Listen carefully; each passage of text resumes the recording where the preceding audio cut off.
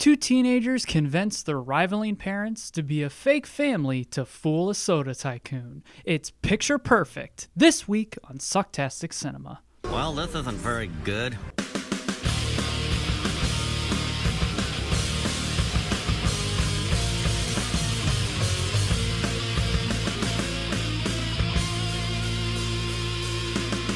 It certainly does suck. Welcome back into Sucktastic Cinema, where if these movies try too hard or know what they are, endearment is the name of the game. I'm Steven. I'm Matt. Hey, Matt. Thank you, everybody, for tuning back in. Hey, Steven.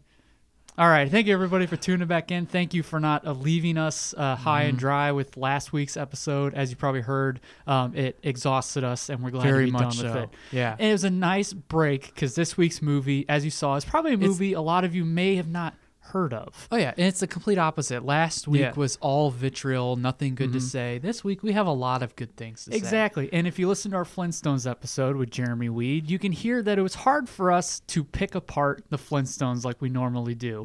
And it was the same for this movie. Not how we normally do the Flintstones, but how we normally do a movie. With any episode. You know, we have shit to talk with the Flintstones usually, but that movie, we didn't have so much shit Yeah, exactly. to The 90s got it right. Yeah. Anyway, the 90s got right where the 60s failed. Yeah.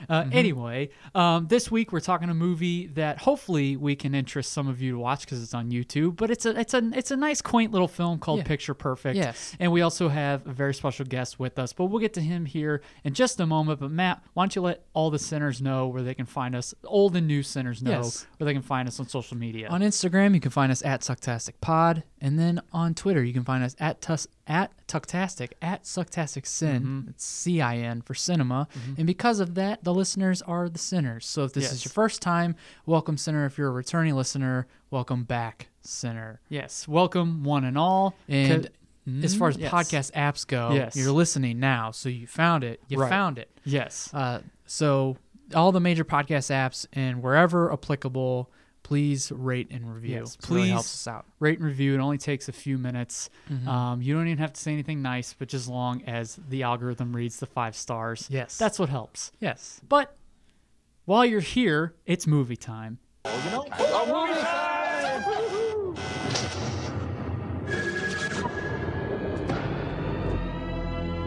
And now for our feature presentation. Picture Perfect was released October 14th, 1995, directed by Joseph L. Scanlon, starring Richard Karn, making his second appearance. The wonderful Richard Karn as George Thomas. Dave Thomas, the excellent Dave Thomas, classic SCTV alum, as Ernie Barrett. Mary Page Keller as Vicky Walters. Lisa Jacob as J.J. Thomas. Christian Campbell as Alan Walters. Older brother of Nev Campbell. Yes. Nev Campbell was in this movie. Oh yeah. Cicely Carroll as Delilah, or as Delia, sorry, as Delia Thomas, and there are other characters as well in this movie. Box office of nothing because it's straight to video because it's a part of a production company called Feature Films for Families, which we'll talk a little more about with our guest today. Ladies and gentlemen, if you listen to the Radcast last holiday season, you could hear him and another good friend of ours, Phil Giese, talk about the Christmas epic classic Jingle All the Way. But he is here for the first time with us on Sucktastic Cinema. Ladies and gentlemen, longtime friend of ours, Mr. Dan Latta. Dan, how you doing? Great. Good to be here. Yes. It's good to have you in the studio. In the studio, yes. For those of you that heard him, if you heard him on the Radcast, him and Phil sounded like they were coming through an old phone speaker because they were coming through a phone speaker. But I thought it sounded just fine. It could have been worse. Sure. But we loved having Dan on there because we've loved always talking to him. And this movie and this production company is something you're very familiar with. So I guess first, when was the first time in your connection to this movie, but then also feature films as a feature films for families as a whole. Explain what that is, because you have more of a history with that. Yeah, so Feature Films for Families was a production company. I'm not sure if they still are. So as of 2018, they kind of were. Well, they're still around in the way of like they have a streaming service. Okay. Now, like through their website. Yeah. Well, we could have watched it through that. I'm not going to pay $8 a month for feature films for families. But anyway, it's a production company that made movies with supposed to be more like clean, family friendly, with acceptable morals and lessons to the story, that was marketed direct to video to a lot of like religious families and whatnot. Yeah. And so my family really bought into that. We had a bunch of VHSs from Feature Films for Families. Some of them were better than others. Sure. Absolutely. Yeah. But this was one of my favorites from them for sure. Yeah, definitely. So that being said, when was like, if you obviously from a young age were introduced to Feature Films for Families, and that being said, also this movie was one of those. Mm-hmm. Yeah. Oh, I don't even know. Like, it came out in 97, right? 95. 95. Okay. 97 was the Jennifer Aniston Picture Perfect. Which, different Picture Perfect. Yes. But so yeah, I was 2 at the time, and we probably had it close to when it came out. Right. Yeah. So like, as long as I can remember, my family was watching that movie. Yeah. But most recently, before this, I was probably in junior high, 2008 or something like that. Yeah. Okay. So it's been a while. Yeah. With the Jennifer Aniston one, so as you've probably heard, because you've listened to the show before, and those of you who have listened before, but also those of you who are new, we have a segment on this show called What Was on the VHS? Ah, yes, now, please. Unfortunately, there are Feature Films for Families on YouTube. This is like in 8 parts on YouTube, like 15-minute snippets. And if you do find it, the sound quality is not great, right, but it's I didn't have too much you can of sit an issue. through it. Yeah, It's fine. But unfortunately, they don't have like the VHS opens to these movies on there. So usually what we do is, if we've run into that before, we're like, oh, well, let's pick a movie we won't ever do, like an actually good movie, and put the VHS on here. So I thought, just in line with something called Picture Perfect, I grabbed the VHS opens to the Jennifer Aniston Picture Perfect. Why not? Yeah. And there's actually, and what we've run into with some of the other movies we've done is some of them have multiple VHS opens, considering like some places like a the, re-release, like the re-release, or like the UK or Australia has releases. Like there was an Australian release for this as well. But here is the original VHS open. Coming to theaters, Dr. Dolittle with Eddie Murphy. Yes. Never seen it. Me neither. The X-Files movie. With Eddie Murphy. Yes, exactly. He plays Gumby, damn it. Yeah, they're like searching through the woods with flashlights, and they land on them. Oh, turn the brights down. I'm Gumby, damn it. Yeah. I'm Velvet Jones. It's all Eddie Murphy. They just show all Eddie Murphy characters showing up at different. Hi, I'm Buckwheat. From one flashlight to the next to the next. I'd watch that. Hi, James Brown in hot tub. Very happy to be here. That would be great. Coming to home video, The Full Monty, which is about a bunch of British schlubs who strip. Another movie where 2 British women do stuff in the 90s. Spice World. No, 2 British women. Oh. That's 5. Everybody speaks British, so you only understand every third word, and their slang confuses me. It's called Career Girls, but Andy Serkis is in it. Oh, okay. Yeah. He's mocapped and plays one of the female leads. Yes. Par for the course. Yes. The Edge, where Anthony Hopkins and Alec Baldwin are in a plane crash after a bird flies into the propeller. Oh, really? Yeah. Andy Serkis plays the bird. And No, it's Andy Serkis with wings. I just imagine like Mr. Bean crashes into the He's propeller. got a suitcase. Yeah. He's on a hang glider. Anthony Hopkins. So in this movie, Anthony Hopkins thinks Alec Baldwin wants to kill him so he can keep having an affair with Anthony Hopkins' wife, and then Anthony Hopkins swings a flaming branch at a bear. Oh, really? These are all things that happen. Yeah, it says in the trailer. And then a movie called Kicked in the Head, which is a movie about a young Italian guy that hangs out with other Italian people and sows his wild oats, I think. But he constantly messes with the wrong people, so his uncle, played by James Woods, has to bail him out, I think. I thought you were going to say his uncle has to kick him in the head. It's the only way it's going to help. I got to kick you in the head. There was like no narrative through any of these What is trailers. this? And then there was another release where there's an advertisement for Mr. Bill presented on Fox Family, which is what Picture Perfect was broadcasts on, at least the one from YouTube. Yeah. And then an advertisement for 20th Century Fox premiere series, which is a bunch of VHSs. The Australian release, an advertisement taking place in a video store talking about the Australian rating system. The Wiggles movie on VHS. Are you tracking with us? Yes. Are you tracking with us? What is Bill Zaworski super fans? Yeah. We're here in Australia. It's beautiful. The Wiggles movie on Got baby back ribs. Go ahead. The, the Wiggles movie on VHS, which is 4 pasty saps who sing and dance like ding dongs. I know the Wiggles. Yes. Another advertisement for The Edge. A movie called Oscar and Lucinda with Ralph Fiennes and Kate Blanchett as late 19th century gamblers. Not like Maverick or anything like that. Oh, right. Yeah. And The Sound of Music remastered digitally and with THX sound on VHS. So at the end, this means the Von Trapps playing Jabba's Palace with the Max Rebo band, like in Return of the Jedi. Of course. And then an advertisement for some Australian to win a trip to New York in honor of the film's home video release. The competition started on May 10th, 1998, which is one day before our younger brother Tyler was born. And it's still going to this day for all we know. Yeah, who knows? Yeah. Nobody's winning. And finally, a disclaimer on how to spot a pirated tape. All right. So, just in case you want to know. Yeah. So this movie is pretty much it. This episode's not going to be completely formatted like it usually is, but as a whole, the movie is about a single mom and her son, and then a single dad and his 2 daughters who are next door neighbors. And they don't like each other. At the beginning, it sees that the parents don't like each other, just the run-of-the-mill kind of pains in the asses to one another. Yeah. But the kids, the older kids in the family are like, one is JJ, which is Lisa Jacob, and the other one is Alan, who this story is kind of told from, like, Alan and JJ, like, scheme up this scheme. Yeah. But they're the same age and they're actually friends. And then he's also friends with her younger sister, Delia.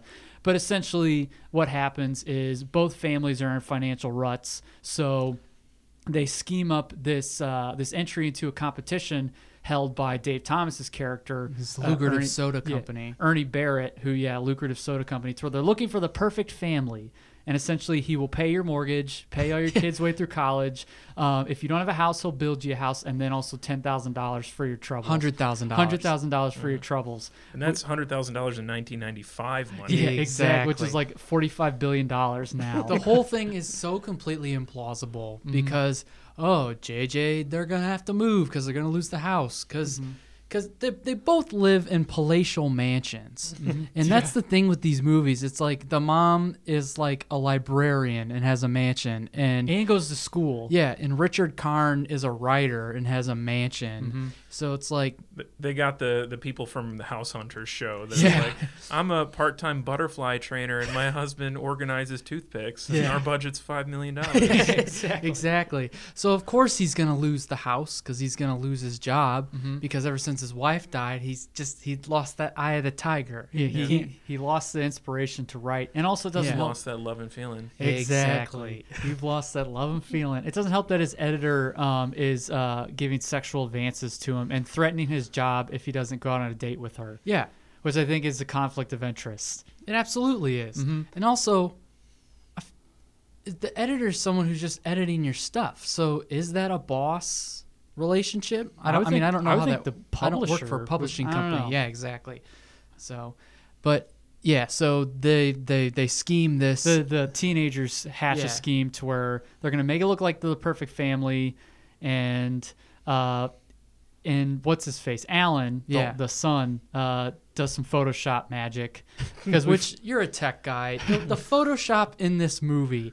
Is that how Photoshop works? Not really. It's comically bad. Yeah. But it's so hilarious. Yeah, because basically he's scanning an image onto his computer. From like a printed 8x10. Yeah, and then he's going on the internet, like, how about add a dog? He's like, okay, finds a picture of a dog. One click and the dog phases in with the loud, like, hard drive noises in the background. Yeah, exactly. And so, like, and all this, it looks like bad Photoshop, but yeah, they basically...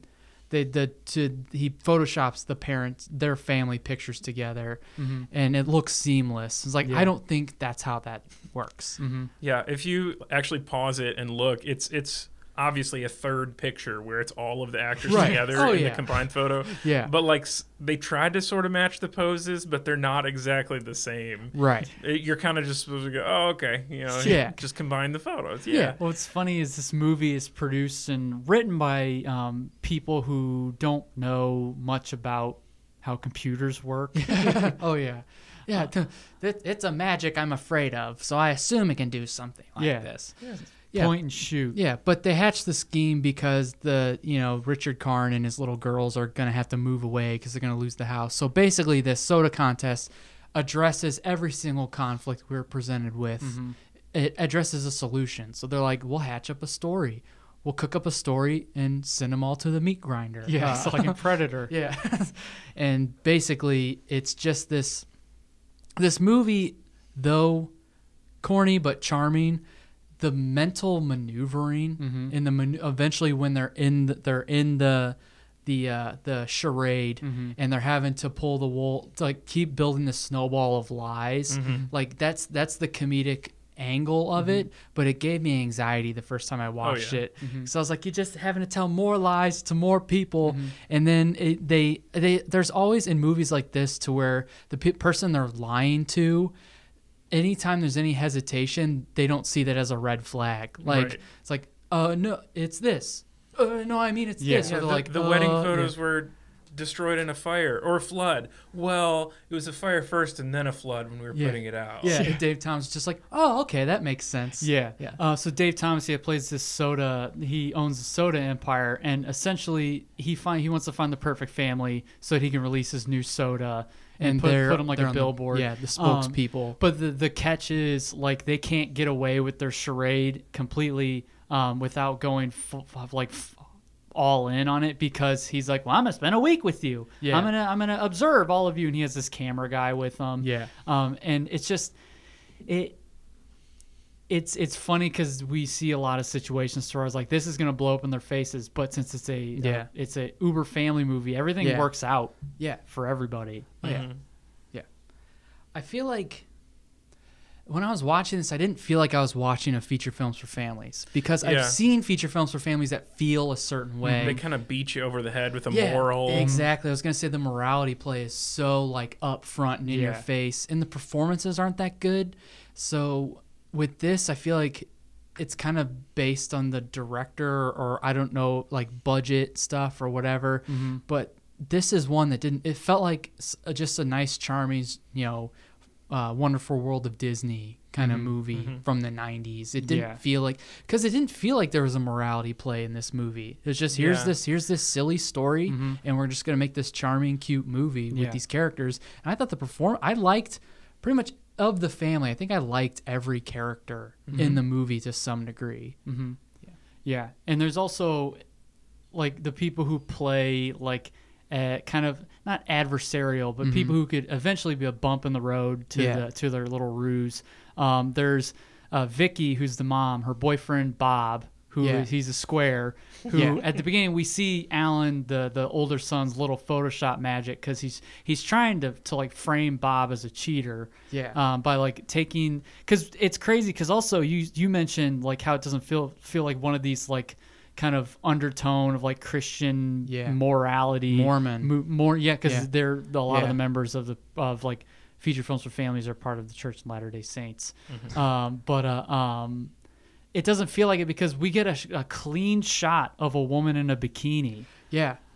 Which at first I was like, whoa, feature films for family, what's he gonna do with that? Because he has tissues around his computer. Is that what he did? And he did, but he didn't use it for that. But I was like, what on is screen? On screen. It's true. But he was just nonchalant about it. He wasn't like embarrassed, and I was like, what is this? What's he gonna do with that? Because like JJ is up in his room with him. And I was like, I would, even if the girl, I have female friends, of course, but like, I would be very embarrassed if anything slightly like that were around, like, and they were there, like, oops, sorry. Oh no, just trying to blackmail my mom's boyfriend. That's no big deal. She's on board with it though. Yeah, he scans the picture in order to make it like a secret admirer letter, and he wants to leave it in Bob's car, but like, it's one of those things where like, Bob and Vicky are on the way to the car so she can catch him red-handed, but then she's like, oh, I forgot something, and then Bob sees it first. He's like, secret admirer, takes it and like folds it up and throws it away. He entertained the option later on, because they try it again, and then that, because he did it this time too. He's like, but and then there's like a nosy neighbor who like shows up and like intermingles herself in the story as well.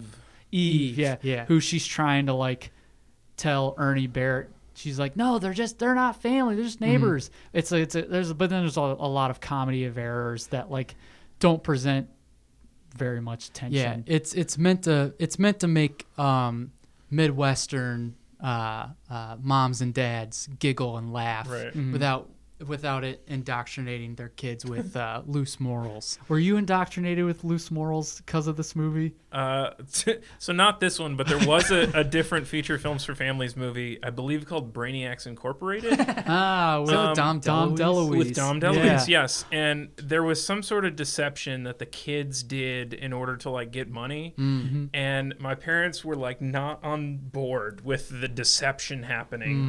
And I believe they actually wrote feature films for families complaining about it.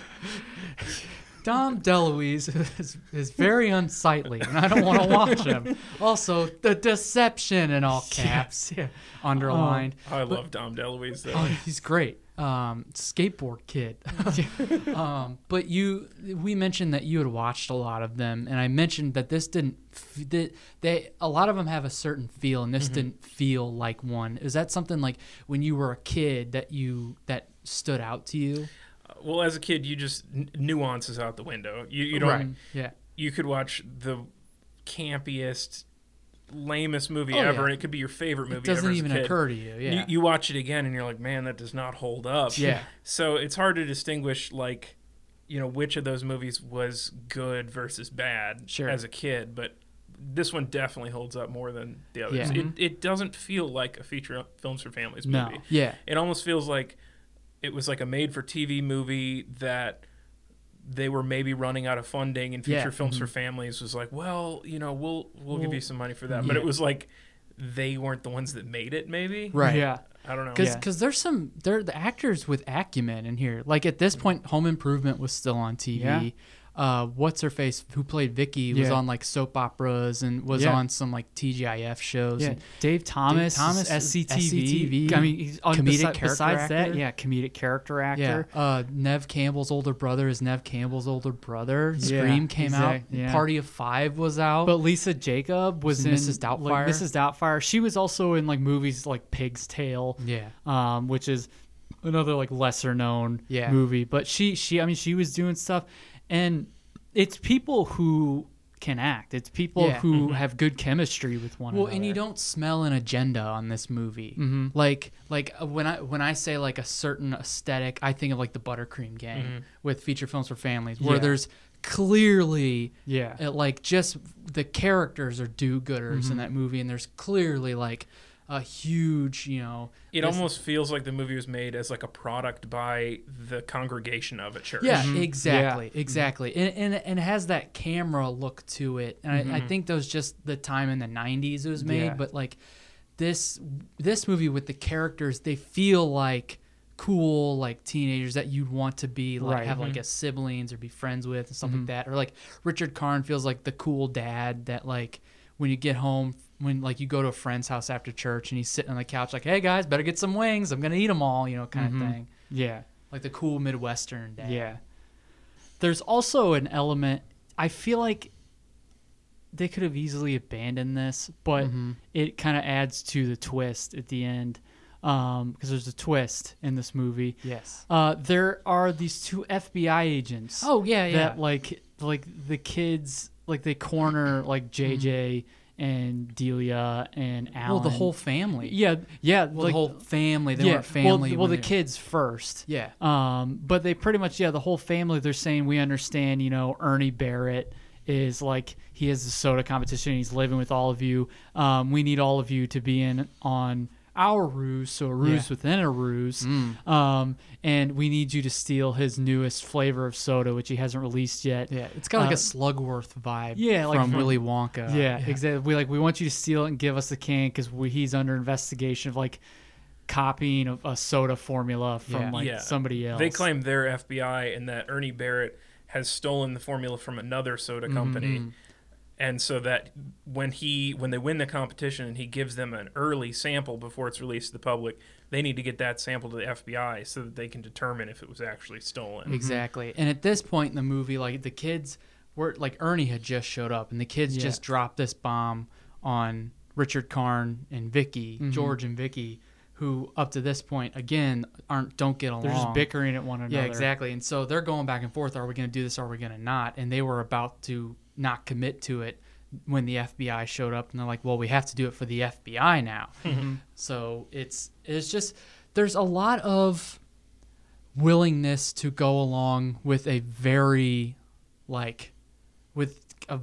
huge charade. Yeah. Like later the grandma shows up and what's his face? Alan. Yeah. Like, because she's like, who are you? And Richard Karn's like, well, I live here. And she's like, what'd you do with my family, you son of a bitch? She got her forearm on his throat, pinned against the door. Yeah. And Alan's like, he's pretending to be married to Mom so we can win a lot of money. And she's like, oh, well, welcome to the family. She's on board in like 3 seconds. Exactly. Yeah. And she is in there. She's committed fraud before. Yeah. This definitely. Just chip off the old block. Yeah, I knew she'd get into this one day. There's this understanding that Grandma's probably been a part of weirder shit than just a fake family act. Oh yeah, and it's like she has no questions. That's the thing, is like everybody is on the same wavelength Yeah, with the exactly. charade. Yeah. That way, like everybody, like they're, which also plays into like there any bump in the road that there potentially could be, like They all bail each other out. somebody's there to bail the other one yeah, out. exactly. Like with the drapes. Yeah.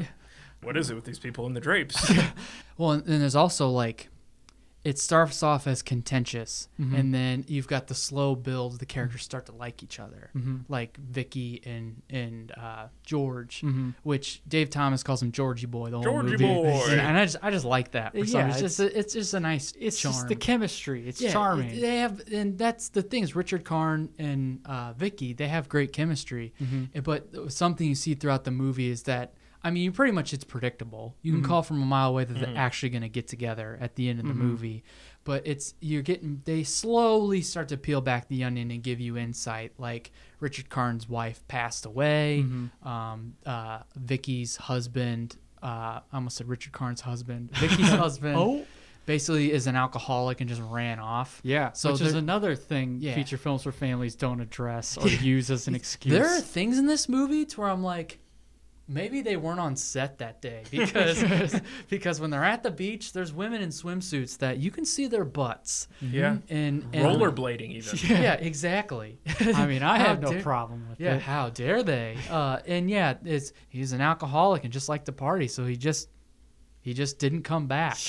So, but you're also, it's cool, you get to see them kind of as parents, and I think each one of them seeing the other one as a parent is kind of softening them to them, and then they do the whole thing to where they're like, do you like each other? It's like, no, we're just playing a character, like because they're playing the lovey-dovey husband and wife, but they're like, no, I don't like them. We're just neighbors. We're just neighbors. And then eventually, like, at one point, Alan's like, if you dated George, like, I wouldn't keep bothering you to go find Dad. And she's like, oh, really? He's like, yeah. No, he didn't really say it like that, but it's just the way that these characters develop. I don't know. It's kind of nice, and the kids already get along. So. Yeah, I like the realization that, like, when George and Vicky realize to each other that they're actually starting to like each other, that they, now that they've gotten to know each other, beside like their neighbor that is obsessive with the hedge versus their neighbor that won't ever trim their damn hedge. Yeah.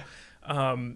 And they're like, when Eve comes and she's telling Ernie, she's like, they hate each other, ask them. Yeah. And then they kind of like try to defend each other, you were saying. And then at the end, after they realize I guess this is a spoiler, but whatever. That the FBI agents are actually corporate espionage agents for Rawhide Soda, competitor that Ernie says earlier in the movie almost put them out of business in the 80s. Yes. A little foreshadowing. Yeah. It's like poetry, it rhymes. And it's like poetry, so that it rhymes. Anyway, so then when they finally admit, they're like, well, there's no actual FBI, so we can't lie to you guys anymore. Like, you should go to an actual family that deserves it. And that was like the shred of morality in it, I think, that they... Once they were no longer captive in it because they thought they had to help the FBI, then, okay, we got to fess up. And so he goes, that's not true. I've seen you guys. You are the perfect family. You back each other up and everything. And Vicky and George, he's like, you guys, I can tell you love each other. And he's like, no, I mean, this is my neighbor. I couldn't stand her, and this is not the person that I was a neighbor with. I would have noticed if the person I was living with was this nice. Yeah. And then, it cuts back and you can tell they're kind of talking to each other off camera, and then it cuts back and they're like, dang, we actually, now that we've gotten to know each other. Yeah. Let's kiss, baby. Yeah. Suck face in front of their kids. Exactly. And I guess there's some moral stuff threaded throughout. Like Dave Thomas, you go in thinking that he's going to play kind of a smarmy bad guy because, like big business owner or whatever. Yeah, because you think, with FBI trailing him, you think, or quote unquote FBI trailing him, you think he's going to be like really like underhanded and like weird. He's the snoopy. perfect mark for a stunt like this, like his character, because he's just delightfully unaware and completely delusional. But it's so great because it's funny.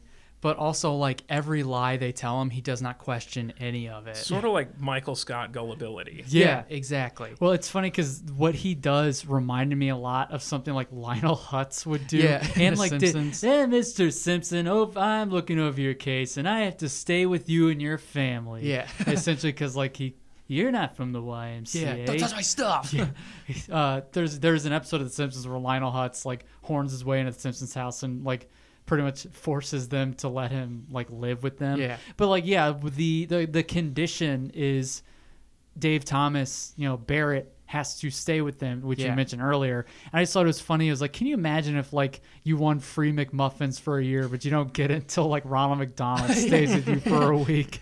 Except it's like some pervert in clown makeup. He's like, you want your McMuffins, right?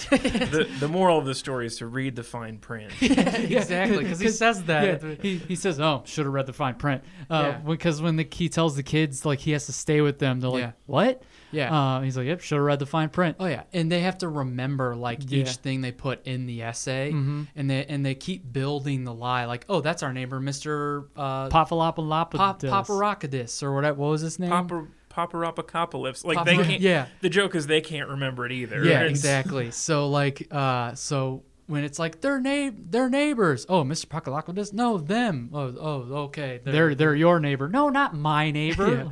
And then when Bob comes along, he becomes the neighbor, Papalopodopodis. And what was the story they gave him? He's Vicky's uncle. Like Dave Thomas is Vicky's uncle. Yeah, who has like some mental problem to where like he has like flashbacks. Yeah. And so that's why Bob can't come around. Yeah, because then he believes that Vicky is married to Richard, or like, I don't know. It's a big thing to where she makes Bob believe that Dave Thomas is her uncle who has mental flashbacks, and if he sees him being Bob, then he's gonna get violent because like Bob reminds him of like a war thing. Yeah, or I don't know. They don't stop coming, and they don't stop coming. The thing is, Bob is clueless, but like he doesn't question it any further. Yeah, that's exactly. The thing. That's the thing with these movies, and Dan, I think you hinted at it, that whenever the constant changing of like a narrative, so towards like this. And then they look at each other, I mean this, and they say the opposite of what the person just said.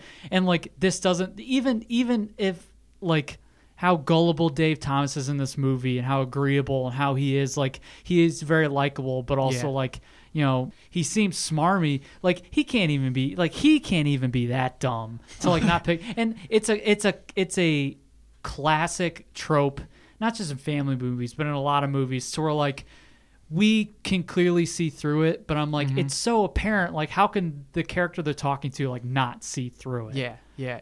But he acts sort of as, like you mentioned, morality, Dan.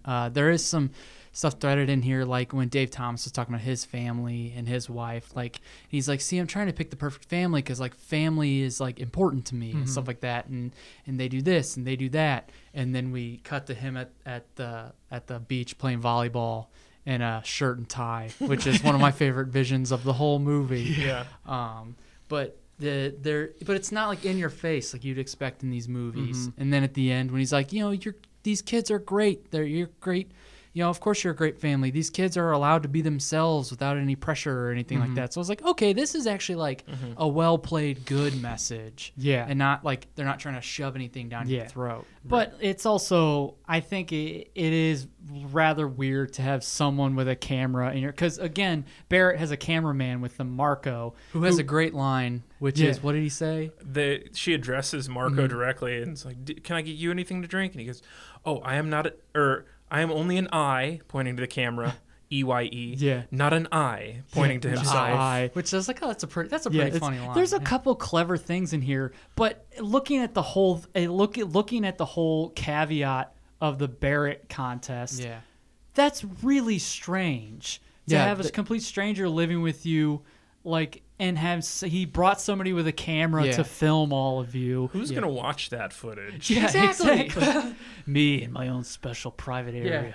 That's a good point. I'm sure if they do a documentary down the road, like they didn't even say this was for like a TV commercial. It's for a billboard. Yeah, exactly. Why do you need a camera? And I also say maybe it's just for the whole device of, because Dan mentioned it's for a commercial, like they just need a lot of footage to put a compilation together. That's true, but when it comes down to it, it's for the device of the two phony FBI agents who are seen as espionage agents for Rawhide Soda Company, who want to steal the Barrett soda. They have been tracked by the FBI because Alan, like, every story thread comes to a head because also George's publisher, who's sexually harassing him and blackmailing him to go on a date with her, or else she's going to ruin his career. Like, she grabs him by the dick and she's like, "Start thinking with this." Yeah, because the thing is, I'm bringing up stuff that happens at the end that I'm like, I should probably pretty much the editor comes back in town. The date that they set before the whole charade, she's out at George's house because George and his girls are staying with Vicky and Alan. Right. And George is like, "Oh shit," and he has to go tie that loose end briefly. Yeah. And he's like, he gives her some story. She's like, "We're going on a date Thursday," and he's like, "Ooh, I have the girls. Thursday's not good." And she's like, "We're going on a date Thursday if you want to keep your job," type deal. She's like, "We'll go to Julia's." Yeah. So what he's doing is something that I like in this movie. When he sees her, he's in Alan's room because he's helping Alan, because Alan plays guitar and he's in a band, and Richard Karn used to play guitar and used to be in a band, but he doesn't do it anymore since his wife died. But he's in there helping him with a song, like helping him like fine tune some chords and stuff. And there's a couple great Alan George moments. I just wish there were more like Vicky and the girls moments. Yeah. Like of her. There's really not any. Yeah, her like being a mom or of something. That's one of my only like nitpicks, is that I wish there was more of her developing a relationship with the girls, because we get a lot of George and Alan kind of talking, and maybe it's just because Alan needed more of the male influence, but I don't know. I would think that the girls probably need a little more female influence too. So that's why I wish that was in there. But that would really be my only nitpick. Yeah. And that's where he was when he saw that his publisher was like outside of his house. And then essentially, because we mentioned Grandma earlier, she is all about Vicky being like, keeping up the charade of George, because she's like, maybe it'll turn into something. Yeah. Which is just, Grandma. What about Bob, Grandma? You don't like Bob? Yeah. Does anyone know Bob besides Alan and Vicky? Yeah. But eventually, what's his face? We kept saying Barrett. Ernie? Dave Thomas goes on a date with Grandma. So that's at Julia's, the restaurant. And then Bob wants Vicky to meet his parents, and that's at Julia's. So you get a whole Mrs. Doubtfire Bridges. Richard Karn's character has to be his publisher there. Yeah, so you've got 3 different meetings, all accidentally happening at the same restaurant, fancy restaurant. And it's a very Mrs. Doubtfire moment. Yeah. Also starring Lisa Jacobs. Exactly. That's true. We were saying while we were watching this, they're like, man, we've got to have another classic hilarious moment to where all these stories come to a head and they're just get so close to being revealed, but we don't know what to do. And Lisa Jacob pops her head in and she's like, I have an idea. Yeah. But unlike in Mrs. Doubtfire, where it kind of all goes to shit for Robin Williams' character, for Daniel Hillard and Mrs. Doubtfire, that leads to a whole another spot of tension in the third act, to where it has another resolution, like in a regular movie. Yeah. Right. Again, everything turns out okay. Toes the line. Everything you feel like you're getting close to them getting revealed. Even the bits where it looks like Richard Karn is going to fall over for slapstick, it all ends up okay. The slapstick moments happen to his editor, who's on a date with. Yeah, and she's there repeatedly, like they're conspiring to make sure she doesn't. They need to keep her distracted. So Grandma throws chocolate cake on her, and the waiter wasn't in on this, but he accidentally flings food on her. I think everybody was in on it. Yeah. In some form or fashion. Yeah, but as each person's showing up, like Dave Thomas is like, "Hey, Mr. Papadopoulos," or whatever. Like, "Hey, Georgie boy, you're here." Yeah. Or he's like, or he sees, Vicky, and he's like, "Where's Georgie boy?" She's like, "He's under the weather," while he's like under the table trying to inconspicuously pop up. And he's like, "Huh?" She's out in the car, which doesn't sound anything like under the weather. Yeah. Then the kids show up because the kids remember, because Ernie said he's going to Julia's. Then he remembered their parents are at Julia's. And like, oh no! Shoot. But that's where we brought up the drapes bit. Like the running gag to distract Ernie is like, first the grandma says, "Would you look at the drapes?" Because he's trying to distract him so Richard Karn can get up and kind of be like, "Hey, Vicky, hey, Ernie, didn't know you were going to be here." And then, Vicky, when Bob comes over, they're both like, "Would you look at the drapes?" And what did Dave Thomas say? Yeah, Dave Thomas's character goes, "What is it with these people in the drapes?" And that's always something my family would quote in that movie. That's funny. And then Richard Karn would be like, "Oh, have you seen the curtains?" or whatever. So it's all these bits, and then of course you throw in the neighbor, and then there's this side thing to where like there was another kind of thing that Alan and JJ did, to where they send these secret admirer notes, one from quote unquote Bob to their nosy neighbor, and then one from their nosy neighbor to Bob. Yeah, and then matchmaking. Exactly, they do like this matchmaking. And there's no question. There's no Bob being like, "Well, I can't entertain this." I love Vicky. Yeah, I'm having her meet my parents. But going back to the very end, where everything comes to a head and lines up, and everything gets tied together. Like Bob and the neighbor are back there because Bob is onto the ruse, and he's calling them out, and they're playing it off, and Ernie's none the wiser, and then the neighbor comes in trying to be in on trying to smoke him out, trying to say it's a charade, but then Bob and the neighbor see one another, and they make googly eyes and walk off. Which, if Vicky really cared about Bob and was with him for a year, I think at this point she's so done with Bob that she's like, "Oh, good, great." I think she's more into George. Yeah, which who wouldn't be? A subtle way to show you're into George. And then his editor comes in. He's like, she's like, "I thought you said you weren't married," and George is like, "I am. I'm married to Vicky. This is my wife, Vicky. Yeah, we've been together for 3 years." She's like, "You're fired, George. You'll never write in this town again." It'd be funny if she has these illusions of grandeur, and then he walks into the publisher's office, and he's like, "George, why didn't I see you for work yesterday?" It's like, "Well, she fired me, sir." It's like, "Fired you? She can't do that. That pencil pusher?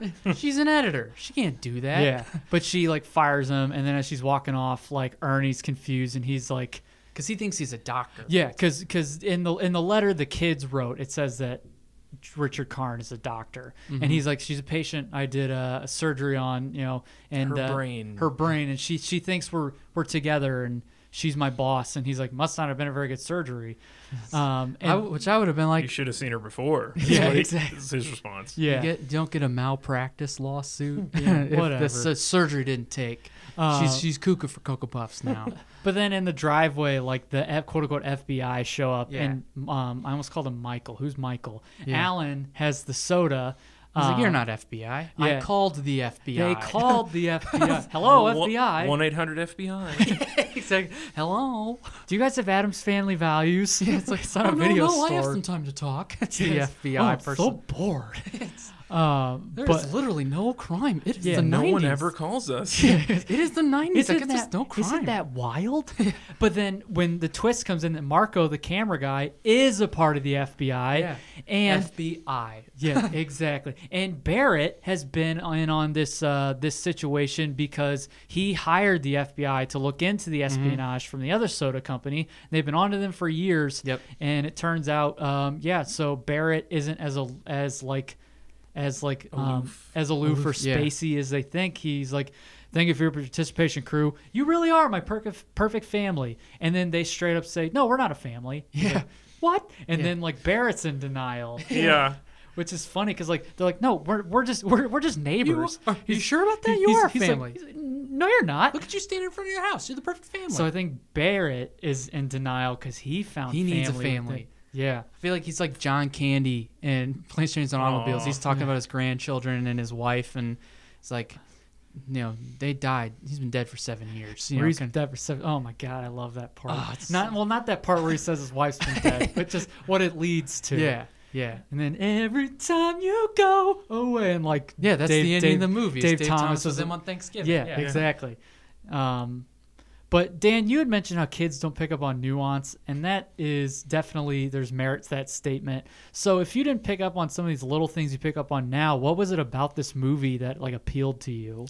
I mean, there was so many gags because the entire movie is like hurdle after hurdle of their lie about to be unraveled, and they've got to create a new lie to cover for it. And just, I mean, it's just hijinks, comedy of errors, and the like coming up with name, Mr. Paparopocalypse, or the Bob's dad dropping his contact on the floor, my contact, and like just to lead to a gag. Or what is it with these people in the drapes? You know, stuff like that was always like memorable in my family. That would quote that sort of stuff, and it's, I mean, I'm sure you guys have talked about this before, but the culture was so different when we were kids as far as availability of media. Yes. Like now you can literally see anything you want at any point. And my family was like, we would rent movies very seldom. And so we just had a small number of VHSs that we would watch a ton. Yeah. Oh, yeah. And so movies like Father of the Bride was a big one for our that's family. a good one. Yeah. And this one, and there was a number of others, but like we would watch that so much that those like quotes from it, my family would work into stuff all the time. Like still to this day, if one of us is like getting emotional about something, another one of us will say, "What is this? The Schmaltz family?" from Father of the Bride. Yeah.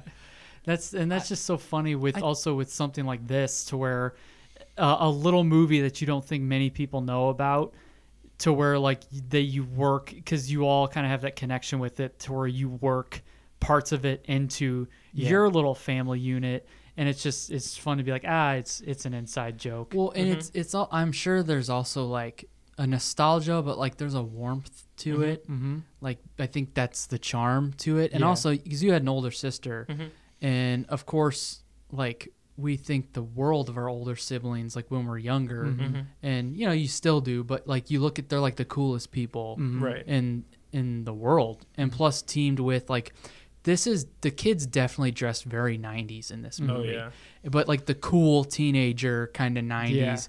And so it's t-shirt under jersey, under unbuttoned plaid shirt. With a backwards baseball hat. It's so, and shorts. And gym shorts, overalls, or cargo shorts. But like it's the kid characters are just there's not really anything cringy about them. The performances are, it's not like Academy. not like Anakin now Skywalker. This is pod racing. Not Jake Lloyd level cringe. And I mean, how much budget did they have versus this movie? Exactly. That had hundreds of millions of dollars. Yeah.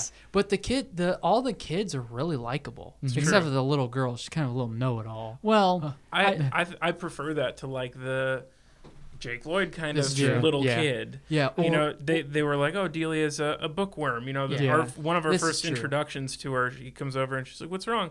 She's like, well, the mysteries in these books are just getting kind of thin. She's like, isn't that your third one? She goes, yeah, but there's no growth of the character. Yeah. I need growth. Yeah, and exactly. she's like way younger Yeah. than would normally be saying. Oh, like, yeah. and you're like, okay, cool. Yeah. It's like a I can roll unique with that. take on a kid Yeah. character. She has, like, this So she has like this erudite way of speaking, like father, but like it's real subtle. Like it is. It's not over the top. I'm just giving her shit, but Yeah. like, but it was just funny. That's the character choice because sometimes she's like that, sometimes she isn't. yeah, like to when her- she comes in crying about some stupid ostrich or something. Blukey nose. Blukey nose. Yes. Blukey nose. Blukey nose.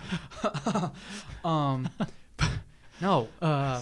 But she wasn't when they hatched this scheme at the beginning. She wasn't with them, so it was a little jarring when Dave Thomas comes up and she's all of a sudden like, "Yeah, perfect family. Yeah, just- submission." it's I'm like, just- "Oh, so I guess she knows about it. I guess they told her about it." Because one of the points of tension could have been at the beginning. She's like, "What?" Yeah. So she could have been like the confused person, like Yeah. almost like the Michelle Tanner, who's like, "I don't know what you guys are talking about," Yeah, and gives like she's this, like, "Duh." she's like snarky and has attitude, and they have to convince her too. But no, she's all game.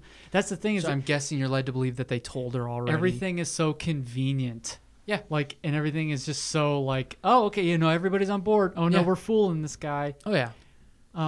Yeah, all of the tension that's like brought up is resolved very quickly. Yeah. Yeah. Which for something like this, I feel like the people who are watching it, that's what they want. Right. The copy that we watched on YouTube was a VHS taping from Fox Family. Yes. And it feels like one of those Fox Family kind of Yes. movies. Yes, You know? absolutely. I very much love that because we would get a little bit of like a Fox Family like stinger, like because when it was going to commercial, and that was nice because I feel like not many people remember Fox Family, like No. because it became more prominent when it became ABC Family. Yeah. But to me, I always had that special spot for Fox Family. Yeah. Because with it being a Fox affiliate, it would show like Beetleborgs, it would Yeah. show Power Rangers, but also their like 31 Days of Halloween. Like Yeah. there was like this Addams Family movie from the late 90s where Tim Curry was Gomez Addams and Daryl Hannah was Morticia, and like I remember that, and I remember looking through magazines and seeing advertisements for Fox Family. So I liked that aspect, Right. Because, like you said, it very much looks like a made-for-TV Yeah. movie that would air on Fox Family. It's one of those first. where if you had the VHS case, and you're like, "Oh, this was feature films for family." Yeah. Because we've talked that it doesn't feel like one of those. Yeah, movies. because you definitely you watch a movie like this, and then you watch a movie like No More Baths or The Buttercream Gang, Yeah. which are two other feature films for families, and they are distinctly different. Like Yeah. you would be hard pressed to see The Buttercream Gang on like even a morning slot Yeah. on like anything other than like maybe like PAX TV. Oh, yeah. Yeah, or you're not going to see it on like ABC Family or Yeah. Fox Family. Yeah. Which it's unfortunate that you can't find a copy of Picture Perfect unless you want to pay like $150 on eBay. Yeah, they've got a cult following, I guess. Yeah. I was like, where are you getting these prices? I mean, I saw the DVD for like $40 on Amazon. Still though, Yeah. like even new you wouldn't have to pay $40 for that. You used to have the VHS. What happened to it? So my parents were going through a little phase of cleaning out the basement, and my dad threw away all the VHSs. No! Yeah, That's cannon fodder. Why'd you do that? yeah. You're slowly building it back up though, aren't you? Yeah, I'm eBaying some stuff back, but when I looked at Picture Perfect on eBay and saw the prices, I was like, wow, this Is there really that much of a demand? right. You're like, good thing I have a healthy assortment of Bible Man VHSs. Yeah, I got a lot of like 5 or 6 for $20. It wasn't bad. Now that's No. a deal. And they Now have that's heavenly prices. they have the church's name on the spine of the VHS. that'd be a find. Like it's A church library. Yeah. yeah, that'd be Yeah. awesome. I remember back when we all grew up in the same church, and I remember our church library was like giving away some of the VHSs, like sometime when we were in high school, and I grabbed a couple of them. I think some of the tapes said like FCCF on there. Yeah, one of them was like wait to have sex or something like that. Something like that. Yeah. It's in the living room. I still have it in the living room. Oh, okay, cool. But I'd be very curious to see what they say. Yeah. But this movie Think about is baseball. think about baseball. But baseball makes me horny. But what if Fine, think about sex then. Okay. reverse psychology? What if apple pie makes me horny? I can't think about baseball and apple pie. Yeah, there was a movie where a kid stuck his penis in an apple pie. Come I on think it was now. called Apple Pie. Thinking of baseball. It had Eugene Levy, another SCTV alum. It all comes back around. Exactly. But this is like, you're not gonna, don't expect, like we say in a lot of these movies, don't expect an Oscar-worthy movie. Exactly. But it's That's so, not the nature of this no, movie. it's so inoffensive, and it's such an easy watch, and it Yeah. is so much more different than those heavy-handed, Yeah. like moral Christian undertone type movies. It's a much more enjoyable film to watch. Yeah. And what we like to do on here is after we go over the movie, whether or not we've just totally eviscerated it or poked fun at it a little bit, the goal is to at least have we found endearment in it? Is there any endearing moments in this movie? Is there any endearment? Is there anything that lets you step back and say, yeah, it's not great, but at least there's this shining moment in there? And Dan, we're going to turn it over to you because you're the guest, and then we'll kind of go over our final thoughts. What about this movie was endearing to you? Oh, that's a tough question.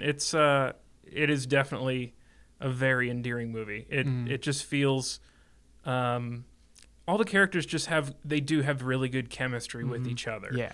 That it does feel like a family, not just, actors.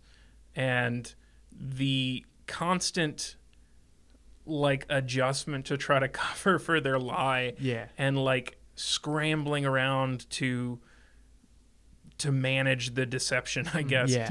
Especially the slapstick moments. Always made us laugh when I was a kid. Yeah. Yeah. They all have each other's back. Like there's not one person dropping the ball and blaming the other person, and there's no infighting. Like they're all working together. Because it's funny, with as much as you think they don't like each other, Vicky and I almost said Al, because Al Borland. Sure. But Vicky and George, they're the tension between the two of them that was present before isn't one of the things that threatens the charade. And there's no JJ and Alan being like, I'm glad we're not really a family because I hate you. I never should have done this. Like, they never fight. Like, the kids all get along. They all work together. And the performances, like I said, they're not Oscar worthy, but they're good. Yeah, Dave Thomas especially. Yeah, I think like, it's because I love SCTV. Like, for what this is, like, just an inoffensive family movie. It's very, very watchable. It is something you can watch with the whole family. And at the end, to quote our mom, that was a cute movie. And it was. It ends up. Did your mom ever say that? Probably. Yeah. It ends up like, because the Dave Thomas is like, I think you all really did have a fine family with one another, and they all look over, and like I said, Vicky and George are making out. Yeah. And then cut to their wedding, what looks like a week later. Yeah. And George wrote a book about it called Picture Perfect, about their experience, because the cameraman. That's the name of the movie. That's the name of the movie. Well, earlier, Dave Thomas is like, because they're like, we ordered pizza, and he's like, pizza, perfect. And I was like, that's the name of the movie. But because the cameraman's like, I'd like an autograph, Mr. Thomas. And you see he wrote a book. I think about it. so. I guess there is a glaring issue if you notice it. There are no black people in this movie. This is very true. The soda was chocolate flavored, and as they're driving away, you see them on a billboard, and it says Barrett's now in chocolate. And I'm like, I guess it's good that it wasn't a black family, because although that would have looked terrible. Yeah, if it said now in chocolate, and it's all of a sudden a black family. It's like that's not that's not good PR. I'm glad they didn't. That doesn't look good. Yeah, but looking for the picture perfect family, they found a totally white family. Yeah, exactly. And nowadays that would not. No. Like, you definitely have a biracial family or adopted kids. Oh, yeah. Of course, and that's good. Obviously. Of course, that's progress. Of course. Absolutely. And you also made the observation, Dan, that if you're looking shouldn't you be seeking out a family that actually needs help, not the perfect family? Yeah, at the part where he was delivering like the morals, he was saying, Ernie Barrett, Dave Thomas' character, says that when his wife died, this was when he like pulled out his wallet and showed all his grandkids. He was saying when his wife died, condom falls out. A heartfelt moment just ruined. You didn't see anything, kids. He was saying that it was his family that got him through it, and realizing that your family's always there for you, and that's why he decided to make it his mission to help other families. Sure. Yeah. And by offering, we'll pay for your kids' tuition, college tuition. We'll pay for your mortgage. Don't have a house? I'll buy you a house. Yeah. Plus, I'll throw in $100,000 just because. Yeah. And so he's saying all this, and then he finds this perfect family that all gets along in this palatial mansion. Yeah. 2 palatial mansions, actually. George drives a Mustang. Unknown to him. Yeah. He drives a classic convertible Mustang in mint condition. Yeah, it's like he's like, I just want to provide for families who need it, but it's like this is a family that arguably needs it the least. Yeah, exactly. This is true. Exactly. But that all those things aside, it's one of those things where I was bothered. I was like, there's no black people in this movie. What why they have family? Why not? Yeah, they have families too. I don't know. But Utah. Yeah. It is a very easy watch, and it's very enjoyable. It's one of those movies that it's wonderful. I texted Matt the other day. I was like, this is a movie much like I felt this way about the movie The Paper Brigade. Like the kind of once in a blue moon it was on TV and we were able to watch it. Like if I ever watched Picture Perfect on say Fox Family, say like it aired in the late 90s and I watched it, I would love it and I would always hope for it to be on again. But this is you even said to me, this is the definition of just a nice movie. It is. And it's a good one. I liked it a lot. Like it. Yeah. I liked it. It didn't get, the noogie treatment that we usually give movies. Yeah. Dan, you got to recollect on a nice crush you had on Lisa Jacob. Yes. She's quite literally. Yeah, that's right. Still, you can sit there and be like, had. there's Richard Karn's boss she's kind of a babe. The mom's kind of a babe. The mom. Lisa Jacob is quite literally the girl next door. Yeah. It's like she seems really sweet in her movies. Reminds me of a girl I had a crush on. Yeah. So it's nice. Richard Karn's easy on the eyes. That's true. He's a very burly man. Yeah. But it's a very nice movie. Yeah. And it's one that when I started it, I'll show my kids. hopefully it's a better version on YouTube. Yes. But I remember when I started it and I was getting ready, because usually when we start these movies, we get ready to thrash them. And even this one, I was like, I don't think I'm gonna thrash it. I think it'll just be one of those fun things that like we make fun of these movies with Dan and blah blah. But as I was watching, I was like, I like this. I was the same way with the Flintstones when Jeremy suggested it. I was like, well, shit. Yeah. I like this movie. Mm-hmm. So it made it harder to rip apart. It's not without its flaws. Again, it could have been a little more like inclusive and diverse. But what are you gonna do? Yeah. Like it would be definitely different now, which is good. Yeah.